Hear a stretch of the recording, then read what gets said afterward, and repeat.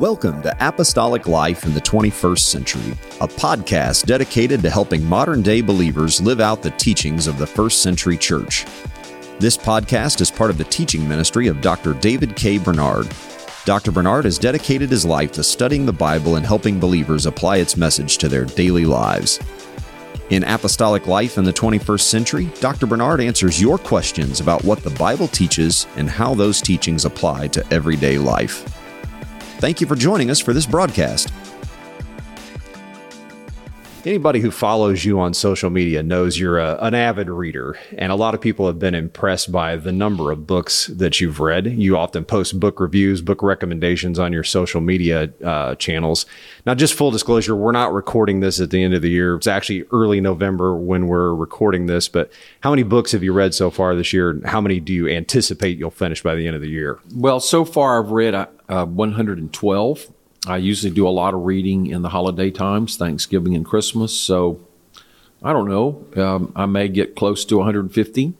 Usually I read 2 to 3 books a week on average. So that would be, say, 100 to 150 per year. Yeah. I think the obvious question then in all of that is you're a very busy man. How do you make time for reading 2 to 3 books a week? Well, you have time for what is priority.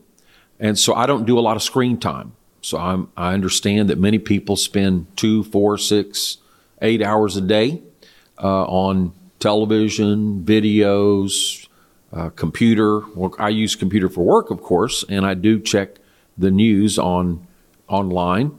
But I probably don't have a lot of that entertainment screen time, so I use it for books instead. Another thing, I like to stay up late at night after it's too late to interact with other people. So too late to make calls and so forth. And so usually I have a couple hours, 2 or 3 hours. I may do some work, some writing, studying, but that would be time. And so if you have 2 or 3 hours a day, it's easy to read 2 or 3 books a week. And then finally, I do a lot of traveling. I'm traveling by air every week, probably 48 out of 52 weeks per year. And I usually dedicate that time in the air to reading. So I do read a number of periodicals. So I will probably read weekly and monthly magazines, I think somewhere around 120 a year. So that takes up a lot of time, but I still have time for reading books. Yeah. Just real quickly, what are some of your favorite periodicals that you do read on a regular basis? Like for news, The Week. That gives me a digest of the weekly news. And then I like Reader's Digest, National Geographic. Of course, I read the Pentecostal Life. I read the Minister's Magazine Forward. I read Pneuma, the Journal of the Society for Pentecostal Studies, and a few other miscellaneous journals or periodicals. Christianity Today, I read that. And when it comes to books, what are some of your favorites that you've read just this year? Well, this year, I like to read, of course, I like to read fiction, but I usually reserve that for holiday times. So I like Agatha Christie, classic mystery, John Grisham. I like suspense novels. But most of my reading is nonfiction. So I like to read in a variety of areas. So this year particularly, I always like to read some history. With all the racial tension and all the accusations and comments and myths and unknown or underreported facts, I decided I'm going to read a comprehensive book on slavery, and I found an excellent one, David Davis, Inhuman Bondage. I found it very, very helpful. And I think you referenced that maybe in one of the episodes that we did. Yes. And then I usually read a little bit of economics. So I found a very good overview, James Otteson, 7 Economic Deadly Sins. Sociology, I found a great one by Bob Woodson, who was really a civil rights pioneer, you might say. But he wrote a book called Lessons from the Least of These. So he spent his life, you might call it community activism or service, trying to help poor people and poor apartment complexes or housing projects. And he emphasizes that you've got to let people take ownership of their own lives and of their own neighborhoods. So I found that very helpful. It's kind of an intersection of sociology and economics. I usually read a little bit of philosophy. I found Robert Curry, Reclaiming Common Sense, and Common Sense Nation, 2 books. It's going back to Scottish common sense realism, which is a philosophical view, and it says the American political system was founded using this. So when you go back and study it, it is a very interesting, to me at least. Of course, philosophy is a little more challenging, but he breaks it down and shows how much of American society and the political system is based on what's known as common sense realism. Psychology, I found an interesting book, Bruce Perry, The Boy Who Was Raised as a Dog. And it's stories of children that psychologists have helped over the years. And it emphasizes the importance of early childhood experiences and, of course, overcoming negative experience, but the profound influence of early experiences. Now, as far as, of course, I try to read every book the UPCI publishes every year. And one of the perks of being general superintendent is you get a copy, correct? Yes, I do. So I read it because I want to, but I also read it as just to make sure that I know what's going on. If I have any concerns, I'm going to express them. Now, I may not read all the children's books or the books for women, but there are 3 books. Well, there are many books that I really enjoyed this year, but I'll just mention Tina Royer, Restoring Love. So she's a pastor's wife, and she talks about how she overcame abuse, shame, and unnatural affection. Very candid, frank, but a message of hope. I always like David Norris's books. He's got a new one on Acts called Acts 2:38, Stories That Teach. And then I'm really impressed with Gary Tracy's book on successful succession, how to transition from one pastorate to another. But it's not strictly focused on succession. There are a lot of good leadership principles. I really think I'd like for every senior pastor to read it because I think it gives wise advice that would benefit everyone. So that's a recap of just some of the books in various fields that I've read this year. And it probably is worth noting that especially the last 3, particularly the last 3 books that you referenced, a person could pick all of those titles up at pentecostalpublishing.com. Right. So it might be something to think about picking up for 2022. Yes.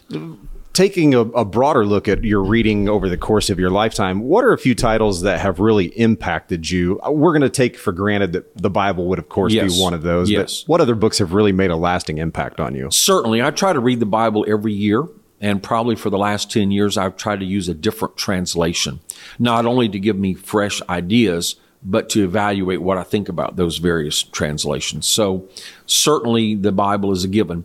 I would say, and I will go back to my early, say as a teenager, young adult, and early ministry, the books, naturally, these are going to be more older or classic books, but I would recommend Frank Ewart, was one of the foremost Oneness Pentecostal pioneers.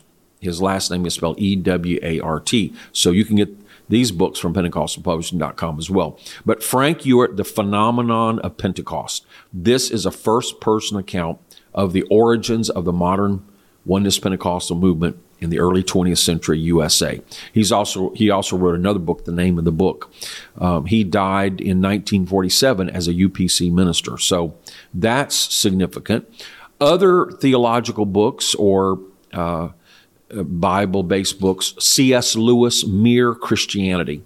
Now, I like all the books by C.S. Lewis, fiction and theology, but Mere Christianity. Then Dietrich Bonhoeffer. He was a German theologian who was executed by the Nazis. But his book, The Cost of Discipleship, I found, although he doesn't come from a Pentecostal or even maybe what we would think of as a conservative biblical perspective, he has some profound comments that I found apply very well to our concepts of salvation and discipleship, holiness, the cost of discipleship. Then on a secular level, George Orwell, 1984 and Animal Farm, great satires or surveys of totalitarian government. Also, Alexander Solzhenitsyn, who was a Russian dissident under communism. He wrote a small book, One Day in the Life of Ivan Denisovich, and then he wrote a massive volume, The Gulag Archipelago. It's multi-volumes. But those really helped. Those books, I would say, shape my thinking, my life. Now, in fiction, I've read all the works of Shakespeare and find that just profound. It's aside from the Bible, Shakespeare's writings have influenced the English language more than anyone else. I've read all the books of Mark Twain, so that would be my favorite American author. I've read many of Dickens, Charles Dickens, and I've read all of Jane Austen's books. These are classic, and they're written in an older style, which will expand your vocabulary and often maybe what shall I say, convoluted sentences, but so it's not the way we like to read or write, but Sure. It does stretch your thinking. And what I like about them, the fiction, is they're really profound studies of human nature and psychology and how people interact. And so you learn something. While you're enjoying it, it's causing you to think about yourself and other people, and you start making connections in your own life. So I find them interesting. Now, a few other classic books or in various fields, or at least influential books for me. Warren Wiersbe on Being a Servant of God. That really helped shape my idea of ministry. Then I love books by Lincoln, about Lincoln. So there are so many, but I would say Alan Guelzo, Abraham Lincoln, Redeemer, President, and then Ronald White, Lincoln's Greatest Speech, which is the second inaugural address. Although very short, it's profound. And then on Churchill, I have many biographies. I've read his 6-volume work on the Second World War. Then I've also read the official 8-volume work, which is massive, on his life. But if you want a 1-volume that really gets you into it, Paul Johnson, Churchill. If you want something more extensive, William Manchester, The Last Lion. I particularly read the one, he's got several volumes, but the one on the war years. And then another little book that I thought was very interesting, Stephen Hayward. It's called Greatness, but the subtitle is Reagan, Churchill, and the Making of Extraordinary Leaders. And I think he also may have discussed Lincoln some in there as well. So I found that taking history and apply it practically. Now, as far as the United Pentecostal Church, some of my favorite authors over the years, I've already mentioned David Norris, Daniel Seagraves, J. Mark Jordan on leadership. Any of the books by these authors will be thoughtful, thought-provoking, biblical, inspiring. Of course, classic books, I've already mentioned our pioneers, G.T. Haywood, but I would also say I've mentioned Frank Ewart, but I think it's worthwhile to mention G.T. Haywood, Andrew Urshan. And I would say more recently, on a scholarly level, the Handbook on the Bible series, or 8 volumes of handbooks covering Genesis to Revelation by various scholars, particularly in many cases professors at Urshan Graduate School of Theology. Those are excellent. And of course, the Apostolic Study Bible. So those are some from when I was a young person and a young minister all the way up to recent times that I've found influential and profound in my life. I'll close with one final question. To read all the books that you've read, that's obviously a big commitment of time. So you feel like it's valuable. Why do you feel like reading is so valuable to a Christian, to a leader, to anyone? Well, if you can read well, then you can master any subject. So I really encourage children and youth to read because it will help them in every subject. It will help them excel in every endeavor of study. And I read for enjoyment, but I also read for study. And we talk about reading the Bible, that's important, but reading books about the Bible or books that make you think about the Bible. And then, as I've mentioned, for a preacher and a pastor, it's good to have some knowledge of the culture, a little bit of economics, philosophy, psychology, sociology, because it helps you understand the people in the pews and the people you're trying to teach Bible studies to. Where are they coming from? What shapes their thinking? And especially today, you have many educated people, many people in various careers and professions having a little bit of background. And I didn't mention, but I also like to read science as well. To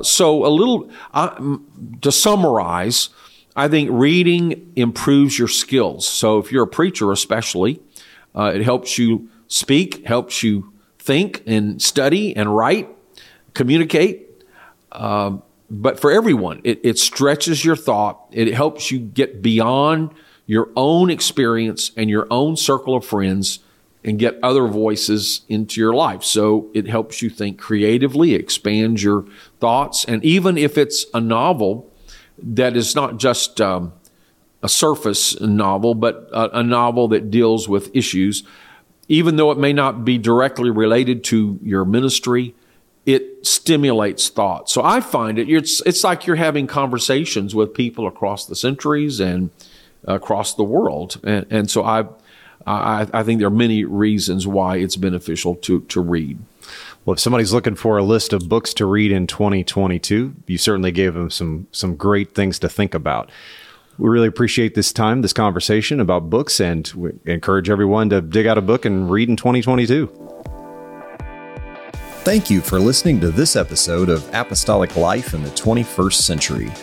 If you enjoy this podcast, please take a moment to give us a review on Apple Podcasts, Spotify, or your favorite podcast app.